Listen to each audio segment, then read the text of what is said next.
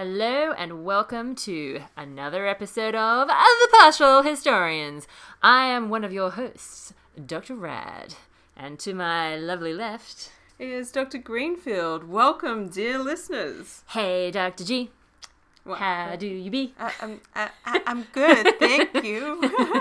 We are journeying through the history of Rome from the founding of the city, and we're making some progress finally, I feel like. I think we're speeding up. We are a little bit. Almost. Yeah. So please join us, dear listeners, as we delve into the Republican rumblings of Rome. Where were we up to last time, Dr. G? Well, we were in a really interesting moment where one of the tribunes got into a bit of a beat-up with some lictors in the street. Didn't he just? I was like, ooh, public violence. Yeah. It was all happening. Definitely fitting into this this idea of the struggle of the orders, which we've been talking about for, well, not literally decades, but decades in terms of our sources. The patricians versus the plebeians, who will emerge triumphant. It's, and one of the things that we have to keep in mind with this sort of material is that our historians, Livy and Dionysius of Halicarnassus at this point in time, are writing much later than the history that they're narrating. Oh, yeah. And part of the suspicion that many scholars have about this sort of historiographical writing is that both of these people know how this is going to end. Yeah. So they're setting up the narrative for you in a very specific way for you to enjoy. Oh, yeah. There are a lot of questions over what actually happened versus the narrative Romans need to hear about themselves. Well, yeah, exactly. So the last time we were talking about this very particular guy, Volero, who seems to have been rather studly, if I say so myself. Former centurion. Yeah. Got to work out. Yeah, exactly. And he had been chosen, I think we stopped where he had just been chosen to be tribune of the plebs. So basically the representative, one of the tribunes of the plebs, who are meant to represent the plebeian interests. Some sort of safeguard against the rich, wealthy patricians. Yeah, so, I think your source material and my source material sort of cross over a little bit. They do a little bit, yeah. I'm up to the part where Volero is just about to get elected as tribune. Yeah. And he's just been very angry because he's been officially demoted from centurion to regular foot soldier. Just average guy in the street. Yeah. And he's like, buddy, I know how to manage. I've got skills. How dare you? How dare you? And he's gotten quite angry about that. And his response to that is to then stand for the tribune of the plebs. Yeah. He's now a visible, angry, disaffected plebeian who's also been stripped and insulted of his position. Hell yeah. Quite a brawl ensued. Yeah. So this leads us to round about 472 BCE. So say you. So say you. Circa. Little flesh rabbits everywhere. Yeah. And we have some new consuls. Yes, who are the consuls in your account? According to my source material, Lucius Pinarius Mercinus Rufus. Yeah. That's a bit of a mouthful, that one.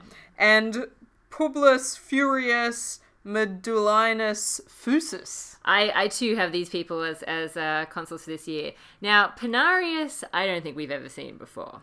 This is a patrician gens. Yeah. But I think this is their first, strut around the consul block.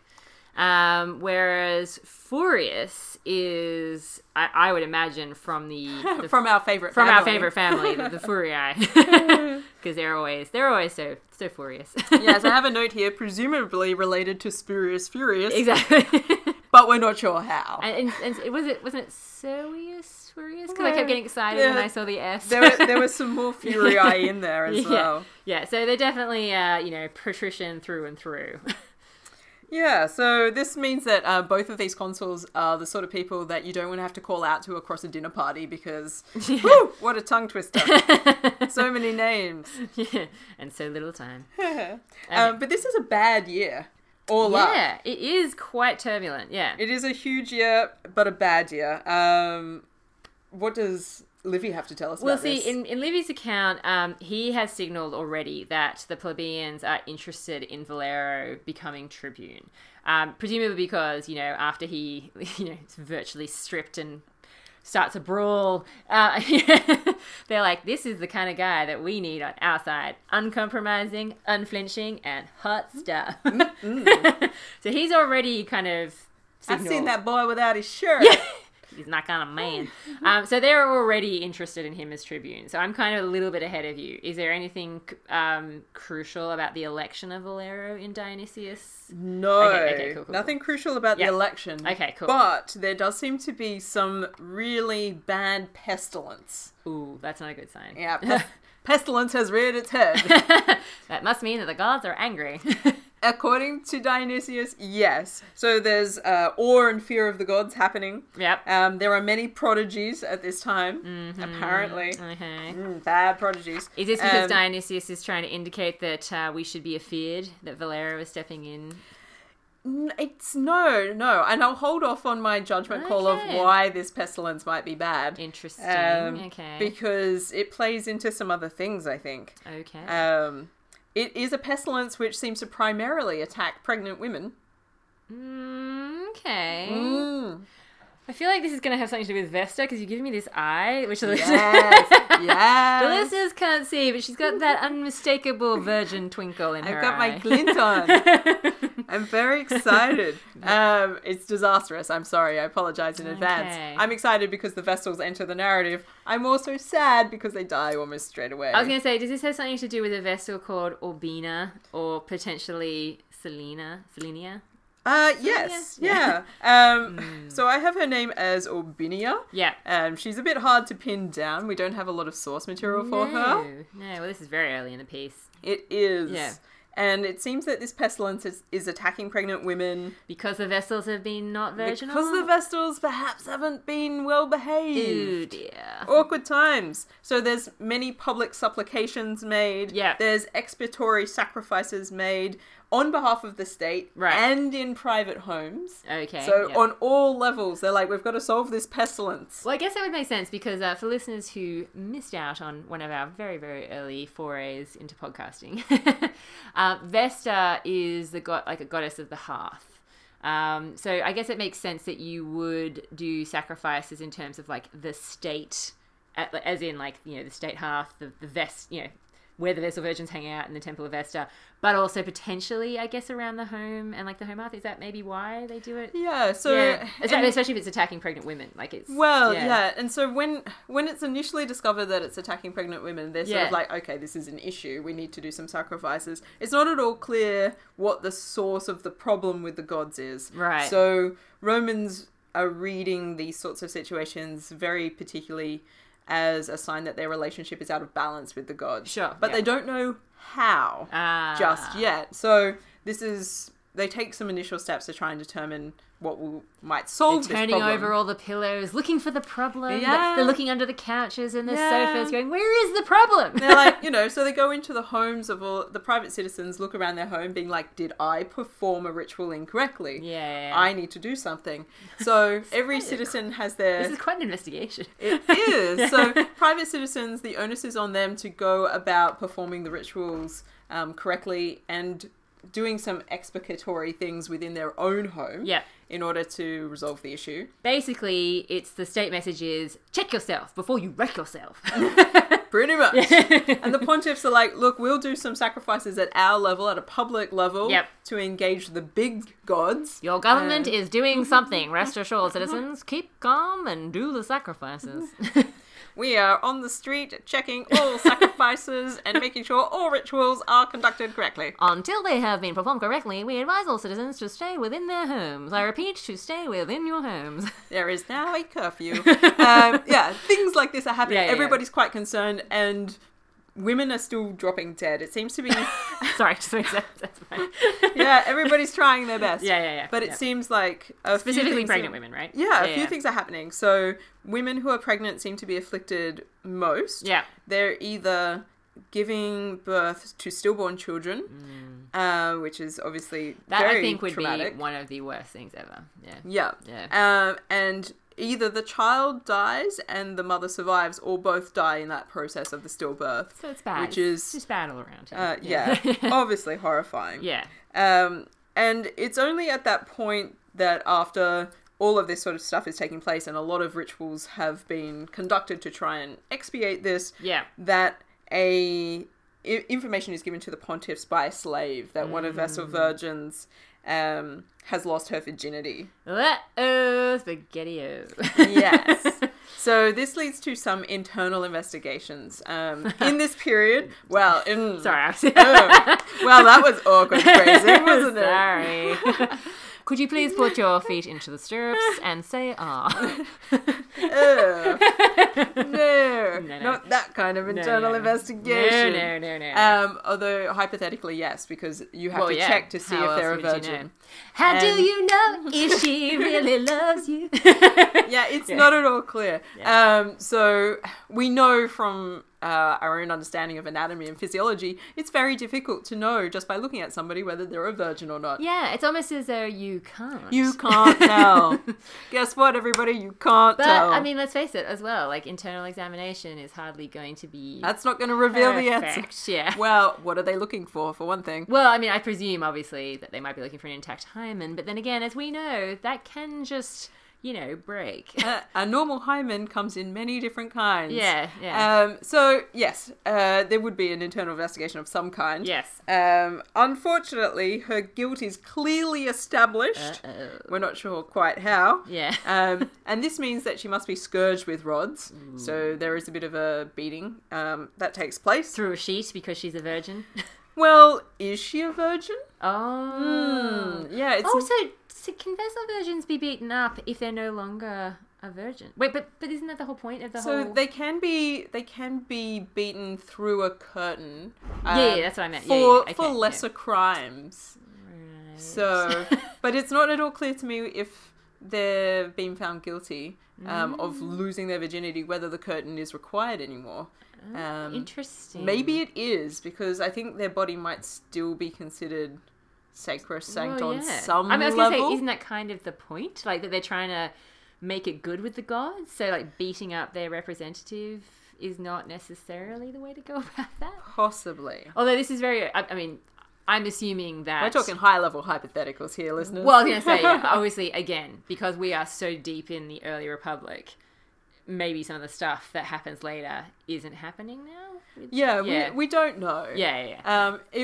There'd be a case to be made, I think, for both having the curtain and not having the curtain, regardless of virginal status. Either way, being beaten with rods doesn't sound pleasant. No. No, not pleasant. And then are they stripped when this happens? Sorry, I'm curious. No, she's not. Okay. Because she then has to also process through the city. Right. So it's very Game of Thrones, as we've discussed before. It is. Shame. Yes, but she is wearing clothes. Yeah. And she is then escorted to the burial chamber underground, and then it's shut, and she's left to die. And apparently there were 2 men involved. Whoa. Well, I suppose if you're going to go out, you may as well go out with the gang. You know what? I want to try them all. So 2 men are found to be implicated in this case of the loss of virginity. Let me guess. They are punished, but to a lesser degree. Well, no. One of them kills himself. Oh, well, okay. Self-punishment. And the other one is scourged in the forum like a slave. Well, yeah, see, I still think that's lesser than being scourged and then killed. And then put to death. Ah, crap! Alright, fine. So it seems likely that the scourging of the Vestal, we're not sure if that's public or privately done. Yeah. Well, technically, isn't that meant to be something that the Pontifex Maximus does? Yes. Yeah. So who is the chief of all priests, etc. Yeah. So it's quite possible that the trial is done in-house by the college, and that the scourging of the Vestal is also done in a... I think in college space rather than public space. This is the first naughty Vestal that we have come across in the Republican period, isn't it? Is it? I think so, yeah. Yeah, well, there you go. There you go, guys. Our first. For her as well as for us. Unfortunate times. Yeah, but this is going to be something... A very early case, yeah. This is going to be something that pops up, unfortunately. Oh, I think we had Oppia maybe earlier. Oh, that's true. Yeah. But was she killed? I can't remember. Anyway, yeah, this is definitely something that's going to crop up every now and then when things aren't going well for the Romans and they don't seem to be able to find any other explanation. It usually ends up being a virgin that takes the fall. The virgin takes the fall. Sorry. Yeah, look, I mean, I'll let you have that one. Yeah. I've got nothing to add there. I do think what I am curious about with this narrative is that it's really only Dionysius that focuses on it. Well, yeah, and absolutely. it crops up out of almost nowhere as an interlude before we get back to what is happening with Volero. And it is strange because often, I mean, look, and this is not my area of expertise, so I doff my theoretical cap to you. But I've always associated this kind of punishment of a Vestal and like, you know, them looking around and going, what's going on? Everything's going so terribly. Must be a Vestal. With military issues, like defeats in a military sense, and that they're kind of going, what are we doing wrong? We're the Romans. We can't lose. And maybe we need to sacrifice the virgin. And then they're like, wait, that virgin's smirking. That means that she's had sex. Kill her. It usually is something to do with that rather than a pestilence in my limited experience. Pray tell, Dr. I'd say it's probably about half and half. Interesting. Okay. Yeah. Anytime that you've got some prodigies and omens and things are out of balance with the gods, there starts to be a goodly chance that you're going to have an investigation into the Vestal College. Interesting. Okay. Yeah. Well, I mean, on the plus side, according to this narrative, this stops the pestilence. This stops the pestilence. Well, of course it does. Once Urbenia is out of the way and Bearing the two men have been dealt alive, with. Yeah. There's nothing like it. Surprise, the pestilence promptly ceases. Yes. Mm-hmm. Pregnant women rejoice. Oh. All right, cool. Well, yeah, that's definitely nowhere in my account. So that is interesting. I did know it was coming just because I had looked up Broughton and he had recorded that. But yeah, nothing in my account really. Livy is very much focusing on what's happening with Volero. So Volero is obviously now Tribune of the Plebs, or one of the tribunes of the Plebs. Yeah, I know. Everyone's very excited. They're like, take your shirt off again. But, interestingly in my account, contrary to popular expectation, he does not go about pursuing the plebeians' interests in a particularly inflammatory sort of way, which I find really interesting. So, he's not one of those tribunes who's all up in their face, and he doesn't he doesn't go about his business by, say, insulting or attacking the consuls.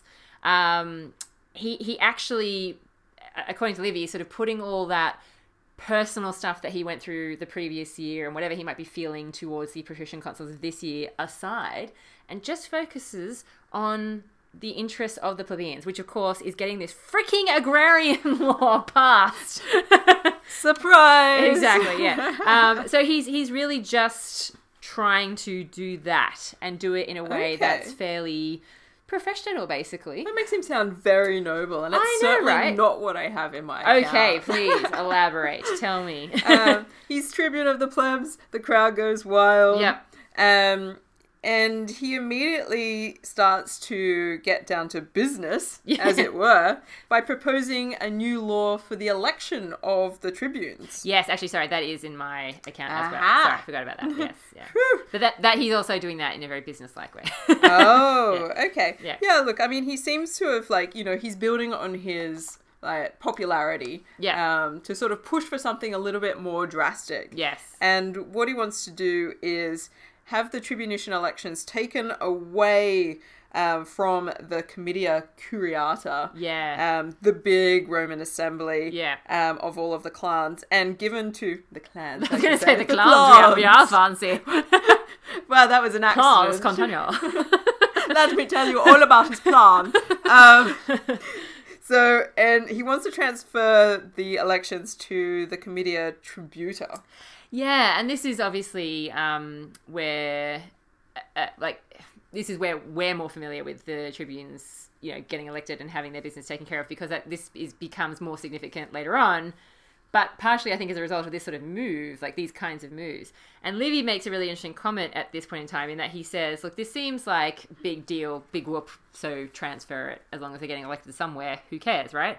But it's a big deal. But it's the thing, yeah. Livy's like, look, whilst it seems like no big deal and just a minor tweak to the system, he openly says this is actually a big deal because it means the patricians could no longer use their clients to manipulate the elections of the tribunes, which is makes so much sense, and I'm glad that he's just coming right out and saying it, because we have talked previously about tribunes that were, pressured by the patricians or were obviously representing patrician interests, not plebeian interests. Obviously proxies Pretty for the much, patricians. yeah, and that's why I think sometimes this struggle of the orders narrative does fall into the background, because there are tribunes who aren't really doing much in terms of progressive, legislation and that kind of stuff. Yeah, they're certainly not representing the will of the plebeian class. Yeah, and you've got to represent. You know what I mean? So they're doing a whole bunch of stuff, but they're not necessarily looking after the concerns of the people. No, not in terms of getting legislation that's going to give them more power or whatever. Yeah. Yeah. So, and this change would effectively mean a number of things. Totally. That they wouldn't have to have a religious sanction around the election, which is something that is particular to the Comitia Curiata. Yeah. It would just be a straight up election, and it's done much quicker. You don't need as many people. Yeah. So it streamlines the whole process. It makes it much more about cutting people through the red tape. Ooh. Wow. Ooh. I don't have anything to say about red tape. I'm just excited about the colour. And it means that it's far more likely that you're going to get progressive plebeian candidates put forward and then voted in. Yes. Which, obviously, the patricians are freaked out about. Yeah, so in Livy's account, the plebeians are, of course, very excited at this idea. And they're like, Volero, we knew. We saw your potential. Come here, you Michiganer. And the patricians are absolutely busting a gut to try and make sure this doesn't happen. Yeah, so they end up coming to the forum in massive numbers, trying to rile everybody up, having all kind of speeches, being this is terrible, think of the traditions. Well, I guess the interesting thing is, Livy actually says that the way things are running at this point in time, I mean, one of the powers that the tribunes allegedly have by this stage in the Republic is their power to veto, so the power to say, no. And block any moves or anything like that. And so he's saying, look, technically a tribune is the kind of person who could block this move. But for once, there's no tribune caving into patrician power. Hello! Hey. Yeah. So it seems that at least 3 out of the 4 hypothetical tribunes. We don't know that there's actually 4 at this point in time. We don't know how many. Dionysius says that there's 4. But they're holding firm. Yeah. 3 of the 4 are like, I'm with you, Volero. Let's do this thing. Let's get it passed. And so this sort of public argumentation about this issue takes place over a number of days. People keep rocking up to the forum. They keep arguing. Yeah. It's starting to get a little bit more aggressive. Yeah. And I mean, I think the main thing is that this move is effectively delayed significantly by the patricians, throwing every obstacle they can think of, in the way of it, because obviously this would be a disaster as far as they're concerned. Yeah. Dr. D just did a little plaintive face. Awesome for radio. What a disaster. Yeah. And I don't know whether Livy goes down this path, but Dionysius inserts another pestilence into the narrative at this point. I have got no pestilence happening. This is a big year for pestilence. I am underserved with plague. What? You haven't had 2 plagues this year already? I know. I feel very left out. It's intense. Yeah. No, Livy basically just moves into the fact that the patricians managed to throw enough obstacles in the path of this change that it's not going to go through that year. Now, this is obviously a bit of a problem because Volero is their champion. He's the guy who proposed it. He's the one that wants to see it through.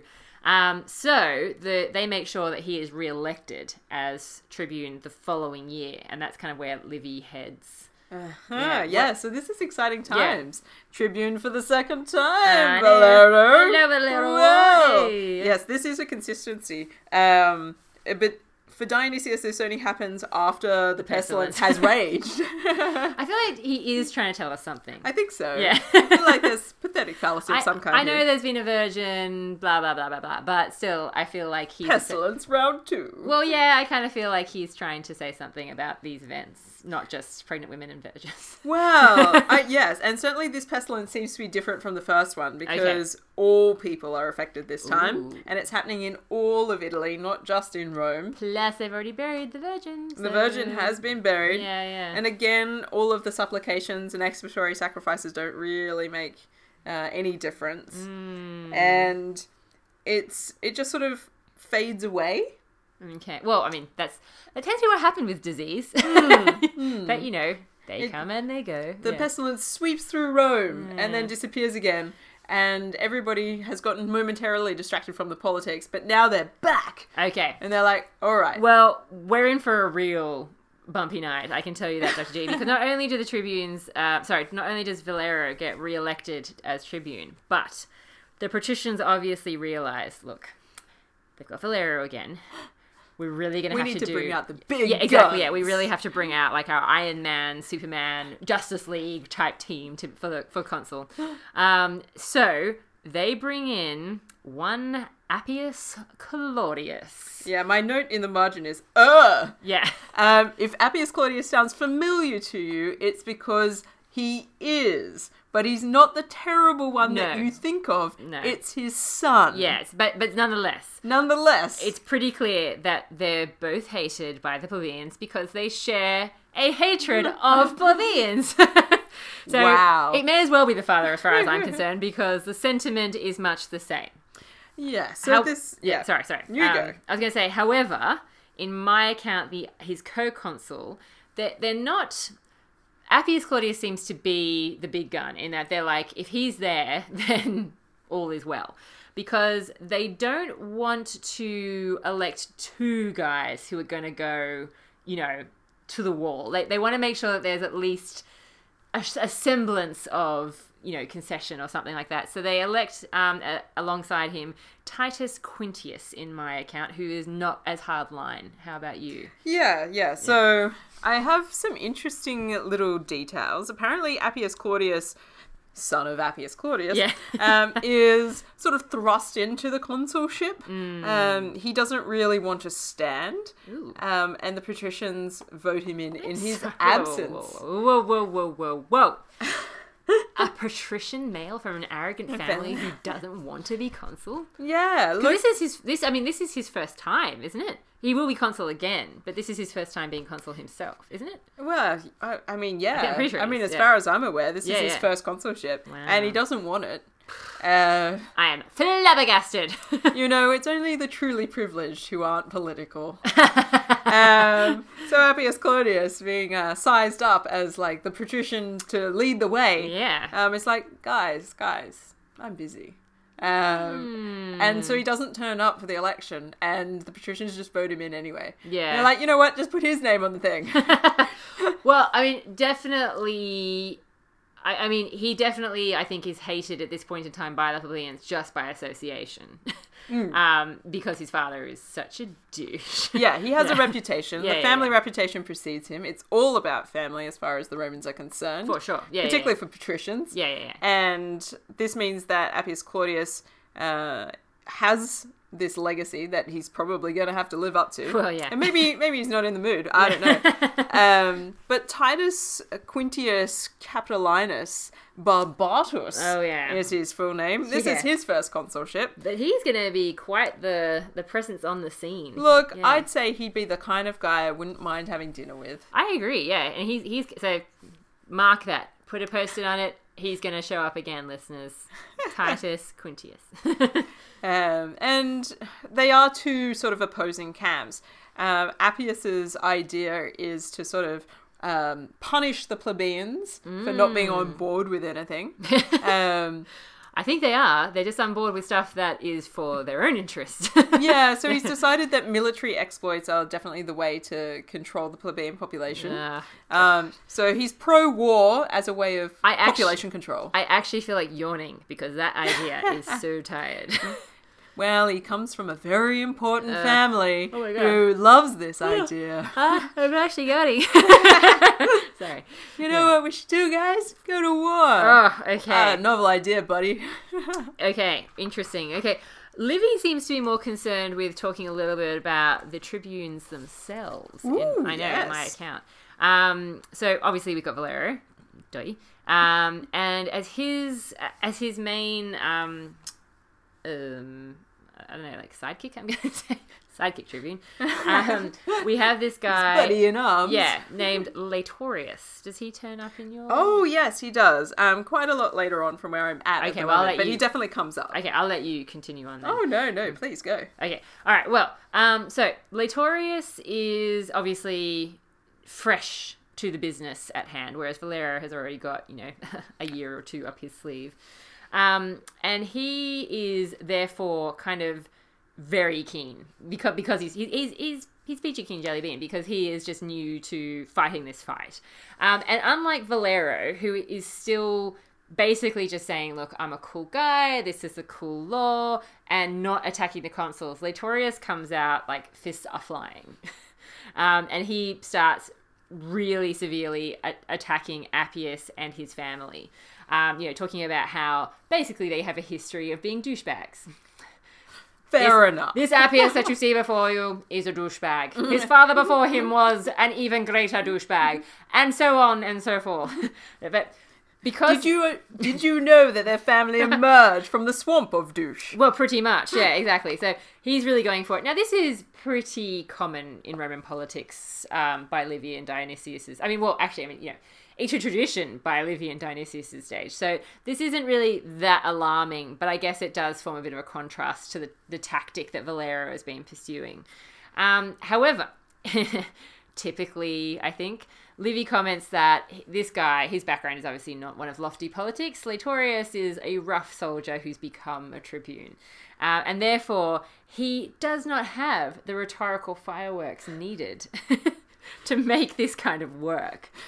So he basically has to sort of stop halfway through and just be like, kind of lost my train. That's all I got to say about that guy. I have lost my mojo. I've lost my mojo. I admit it. He basically says, I don't have the ability to speak off the cuff like these guys do. However, I can do one thing, and that is be really freaking tough. So who's with me for toughness? Yeah, exactly. In other words, I want you all to show up tomorrow, and either I will get this passed or I will die trying. Ooh. Kaboom. I feel like I have to pause there and see what you have to weigh in and say about this. Wow, okay. Yeah. We get to the same point eventually. Okay. But the path is a little different. Fair enough. Dionysius spends a lot of time setting up the way that Appius Claudius is this aggressive, vicious, horrifying patrician who basically gets up in front of the plebeians and tells them that they're worthless, they're ungrateful, they've never amounted to anything, which is why they're plebeians in the first place. I think you find that that's not the case. Yeah. Look, he knows how to charm a crowd. Let's face it. And his father is weeping into his toga going, I just couldn't be more proud. He said everything I told him to, and more. You teach them when they can walk to hate anyone who's not born with the same privileges, but when you actually see them acting like a douchebag in public, it's just, oh my god, it gets you right here, you know what I mean? Yeah. That's the family. Yeah, that's the family, yeah. And Quintius, on the other hand, is set up very particularly as the negotiator. He does seem to be the more softly neutral. approach. Yeah. He's like, let's talk to the plebeians as if they are citizens. And Appius Claudius is like, what a notion. It's almost as though they're fellow human beings, deserving of some semblance of respect and attention. Yeah. But crazy talk. But also no. Yeah. And in the sort of the backwards and forwards between these two consuls, because they're clearly not aligned with each other. No. What the tribunes of the plebs do is get up and say, you know that law we were trying to pass last year? Yeah. We still want to pass it, but now we want to push it a little bit further. Ooh. And not only do we want to have the tribune of the plebs voted in via the Comitia Tributa, we also want the aediles voted in via that one as well. Whoa, that's messing with the cursus honorum in a whole new way. Well, I don't even know if the cursus honorum really properly exists in this period of time. But I feel like, it's upping the ante on a thing that the Romans and Dionysius understand is coming into play. Yeah. And I guess they've got to explain how they ended up being voted in different ways. That's true. And I guess the thing is as well, just as an FYI for audience members, regardless of whether the cursus and or more this like order that you're supposed to progress in terms of the magistracies that you hold, Adar is definitely, it's not like consul, I guess is what I'm trying to say. It's definitely like a junior-ish position. It's a very junior position. It's an initial step. Exactly. It's maybe above quaestor, but that's about it. Yeah. But still, it's significant that they want to have a say. Yes, and importantly, it sort of suggests to the patricians that the state, as it currently functions, is being completely undermined. Because if they agree to this, it means that they don't have as much say in those lower level magisterial positions. Yeah. Well, and the idea, I mean, again, whether this exists or not, but kind of the idea by Livy and Dionysius' stage is that you hold these offices in a certain order so that you're getting more experience and, you're working way up you're literally working way up the ranks. What? Yeah. So for them to control the stepping stone potentially, or one of the stepping stones, let's say, it's massively significant. It's a real problem. Yeah. So Quintius goes out and tries to persuade the plebeians that maybe this isn't the best law to pass, and wait, the Adar one or the... Yeah. So the tribunes of the plebs are still pushing for this same law, now with this additional sort of amendment. Gotcha, yeah. Quintius comes out and is like, look, this is going to be really challenging, this raises lots of questions, and the plebeians seem to be pretty receptive to that approach. But then Appius Claudius decides to have a chat. And he takes the floor. He's sweeping aside everybody from the rostra. Up he gets. And he basically tells them that the plebeians are bitter and intolerable. Well, yeah. Oh. And they're worse than slaves. Oh, okay. Yeah. He goes to town. He tells them that they've violated the public faith. They've deserted their generals. They're guilty of perjury of the gods. They subvert the laws. They're trying to overthrow the constitution of their fathers. They have no moderation. They lack moderatio, what the Greeks would call sophrosyne, this like key idea of balance, which of course you can only have when you're lucky enough to have enough in your life to feel like moderation might be a choice. Yeah. And... Exactly. And they can't behave like good citizens, so they deserve nothing. Oh my god. I'm so sick of these entitled... I was going to say white men, but let's face it, they're all the same race. I'm so sick of these entitled patricians. My god. Like... And he basically comes out with a much broader rhetoric. So Dionysius jumps into giving like a speech into the mouth of Appius Claudius at this point. Of course he does. But basically says stuff like, we have a set of traditions. Yeah. And your attempts to undermine that set of traditions is actually going to kill the state. That's the problem here. That's interesting because, see, again, like you said, we're actually taking different journeys to get to, I think, the same point. Okay, can I just get in there? Yeah, I'm going to get in there a little bit. Okay, so... The next day, everyone assembles, just like Laetorius had requested, okay? Ooh. Yeah, exactly. The tribunes basically seize control of a temple, in order to make their pitch, I suppose. And of course, the patricians, the consuls, they are also in attendance in the crowd because they need to be there. They need to represent to make sure that this law does not get passed. Now, Laetorius obviously sees them there and is like, this is not good.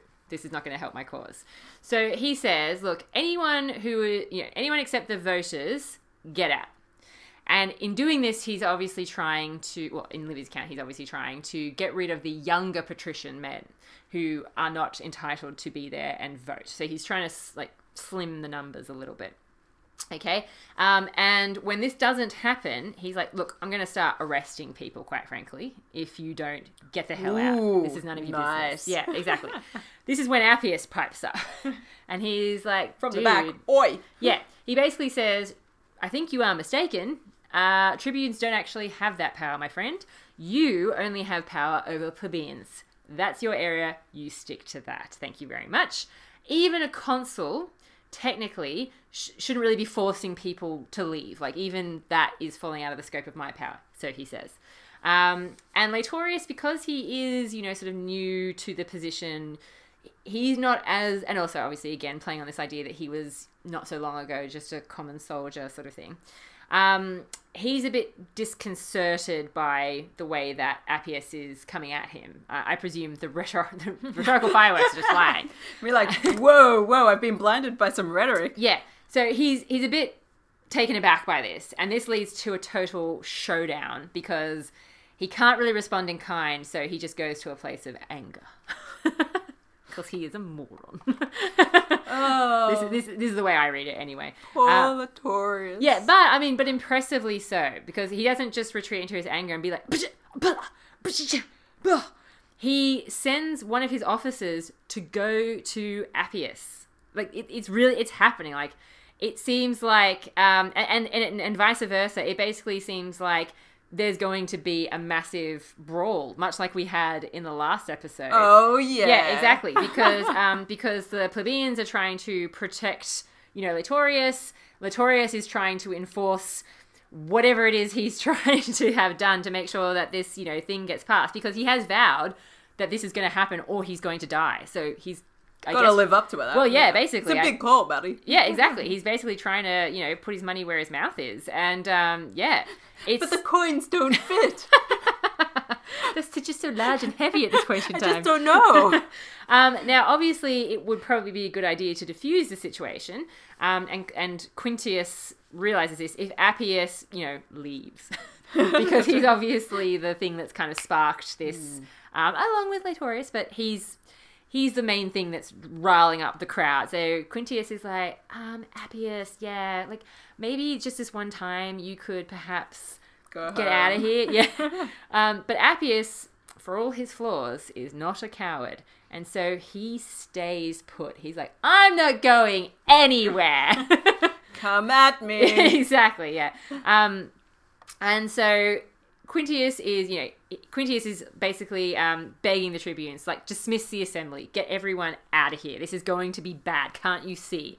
This is violence waiting to happen. Like, it's already kind of happening. Guys, I like talking. Yeah, and Quintius is the one who gradually sort of works on people around him, okay? And he manages to sort of bring some sanity. He basically manages to convince the plebeians that, look, having some time out will allow you to be less angry, but it won't take away the power that you have gained from today.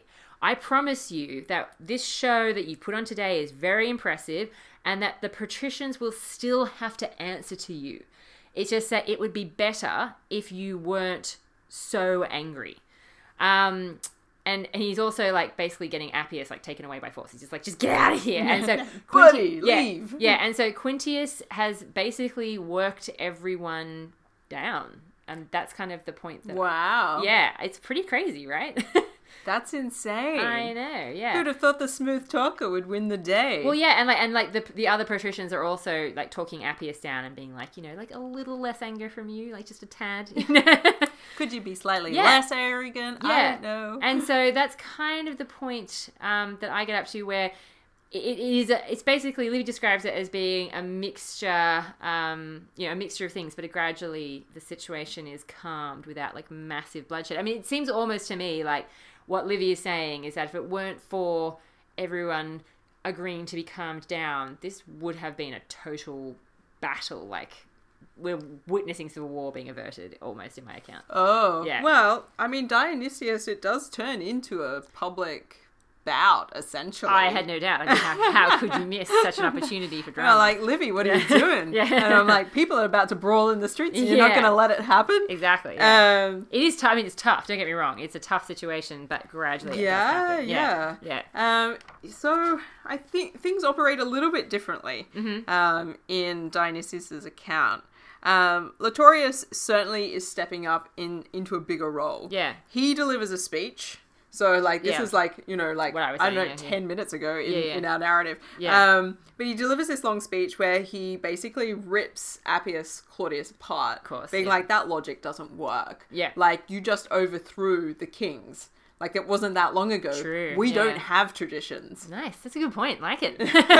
Like, that's not where we're at. Yeah. We're in a process of tradition formation. Yeah. Not having like agreed on anything. Exactly. Like, nobody's agreed. Only been 40 years since the end of the monarchy, guys. Like, let's keep this in perspective. And he's like, you can't tell me that the institution of the Tribune of the Plebs, because one of the things that Appius Claudius says is basically the Tribune of the Plebs is born out of violence, and it's an offense to the gods because of that, and it can never be a proper magistracy, and it needs to be eliminated. And everything Rome does is born out of violence. Everything. Yeah, but he makes this, Appius makes this really big claim that, you know, the harmonious traditions of the Roman people, which is hilarious. Yeah, because like the Republic, didn't you remember that the Republic was founded on a rape and, you know, like a suicide? Fratricide. Yeah, like none of those details. Yeah. So in Dionysius' account, Laetorius is a speaker, he is doing it, and he's coming back with some really good logical, like, just pointing out the flaws. Yeah, I feel like Livy has fallen prey to a bit of class bias in my account. Yeah, and he basically says that the tribunician power was awarded legally and appropriately, and the plebeians had to fight for it. Well, yeah. And that was just the nature of the thing. In the same way that the patricians had to fight against the tyrannical powers of the kings. You gotta fight for your rights, guys. So these things are in parallel. They're not separate from each other. They're not different. They're part of the same deal. And you think your education would have taught you that, Mr. Fancy Pants? Yeah, and then he descends into some family insults. Great. Classic. Yeah. And he's like, all of these people here know where you came from and know what your family is like, and you're mischievous and you're harsh and you're an enemy of everything that is good. Yep. And he's like, and you're just Don't hold back. Laetorius. You've been given rein for your inborn savagery, and I'm sorry for you. Ooh. Yeah, look, I mean, that's where the translation is going. Yeah. And then we get into some mad public violence because then he orders Appius to leave the assembly. He's like, you need to get out. Yeah, so this is pretty much where I was up to. Yeah. And Appius is like, I don't think so. Yeah. Lictors, formate. Yeah. Attack. And he's like, surround me. I need sticks. Lots of them. And the lictors are like, preferably ones that are really good for beating other people with. Yeah. Particularly that guy. Like, where are my bodyguards? Yeah. And they surround him. Yeah. And he refuses to leave the forum. Yeah, I guess this is where and Laetorius announces that the tribunes are ordering the consul to be led to prison. It's like, you don't have to leave the forum, but we're going to escort you to jail. Yeah. And Appius is like, from memory is near. Yeah. And Appius is like, I don't think you can do that. In the meanwhile, the plebeians are like crowding around, being like, we're going to take you to jail. That's where it's at now. And it's like, lock this bitch up. They're like, yes, that's the next step. Yeah. And I can't believe how sidelined Volero is. I'm just going to note that. Yeah. Volero gets completely sidelined in this. Yeah. Laetorius takes the moment. Yeah, and he totally does. He sees that the public skirmishing is not going well. Yeah. The lictors are starting to beat up citizens, plebeian citizens. And I very much picture this as being, like, when I was reading this, I was very much picturing them being literally on either side of, like, the crowd. And madly trying to get to each other to do what it is they want to do. They look at each other across the crowd, and that hate somehow turns to love. Yeah. Actually, I thought you were going to say lasers, but okay. Yeah. So Laetorius sees that it's not going well. Citizens are being beaten up by lictors, so he gets in there himself because he's like, well, I'm the tribune. Yeah. My body has sacrosanctness about it. I can't be touched. This is what I was born. This is the role that I was born for. Appius doesn't care about that and beats him anyway. What, personally? Yeah, it seems like it. Or gets his lictors to do it. He gets they get all mixed up in the crush, in the public brawling. Wow. And Laetorius comes away with some injuries, so he's clearly been in a brawl and his body has clearly been violated. Jesus. Yeah. Yeah. And this means that the anger that lingers from this moment perpetuates over the next few days as well. Ooh. Because Laetorius comes out and be like, the body of the tribune of the plebs, I've been trying to save you from violence. My body is sacrosanct. Yeah. You know, this is too much. Yeah. Look at this. This is what has happened. I've been trying to defend you. Interesting. So yeah, this is massive. Okay. But yeah, I think this was sort of like, I think at this point our narratives start to converge. Yeah, well, definitely. Again. I mean, obviously we've got to a point, even though our sources have made some very interesting points in the lead up to that, which obviously probably reflect their their personal interests in the kind of point they're trying to make. We do get to this essential point of, a brawl, which is practically like, a civil war in terms of, patricians versus plebeians and the state being torn into. And obviously it's like, where to from here? Again, what are we going to... Well, what's going to happen? I mean, Dionysius rounds this up by saying that, so Quintius does do the sort of ameliorating sort of moment. Yeah. And he says, look, let's send all of this to the Senate, because that's actually what Appius is kind of advocating for. Yes. Let's see what they say. And the Senate's like, we're happy to have this law go to a vote. Right. Yeah. And it gets passed. Yeah, well, that's the conclusion of this, is that the Senate allows its passage. Yeah, and that's kind of where I end up as well. The people vote on it, and it's agreed that the election of the tribune of the plebs will now shift from one type of assembly to another type of assembly, outside of the control of the patricians to the greater extent that it was before. Yeah, and that's kind of where it ends up with me as well, in that, after the cooling down and the people have been sent away, the consuls are like, right, let's meet in the Senate, and it is a mixture of, high emotions in terms of some patricians are obviously afraid about what they've just seen, and that's affecting their judgment. Some are freaking angry at what they have just seen, and that's affecting their judgment. But regardless, they do have time to sort of think about what has actually happened. And they do calm down. And whilst they're calming down, they do thank Quintius for being kind of a voice of reason in the midst of all that craziness. And they basically are coming down to it and saying, right, well, essentially, we are talking about people feeling disenfranchised. And I think it's so interesting that Livy sort of brings it back to this, because they do say, look, Appius, you are a consul and you do need to be happy with the respect and the position that you hold. This ongoing battle between tribunes and consuls for power and domination is affecting the well-being of our state as a whole, and that's what we have to focus on right now, which I'm like, finally! Yeah. I just have to read this one sentence out because I thought it was really, really interesting. He says that in this meeting, it is said that the object of the dispute is not the safety of the Commonwealth, but who should have the disposal of it, mangled and torn as it is.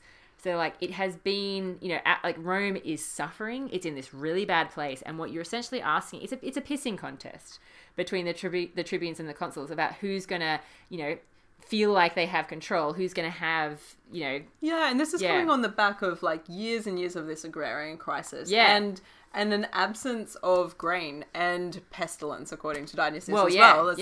It's like the state has gone through a whole bunch of really horrifying experiences. Yeah. I mean, the population must be totally. significantly smaller at this point than it was even just a couple of years ago. For sure. And the patricians are still bickering about this kind of stuff. Well, and it's exactly. You guys need to move on. Yeah, and what Appius eventually says in my account is that he basically says, look, in front of gods and men, I think that this is a massive mistake. I think this is a huge betrayal of Rome.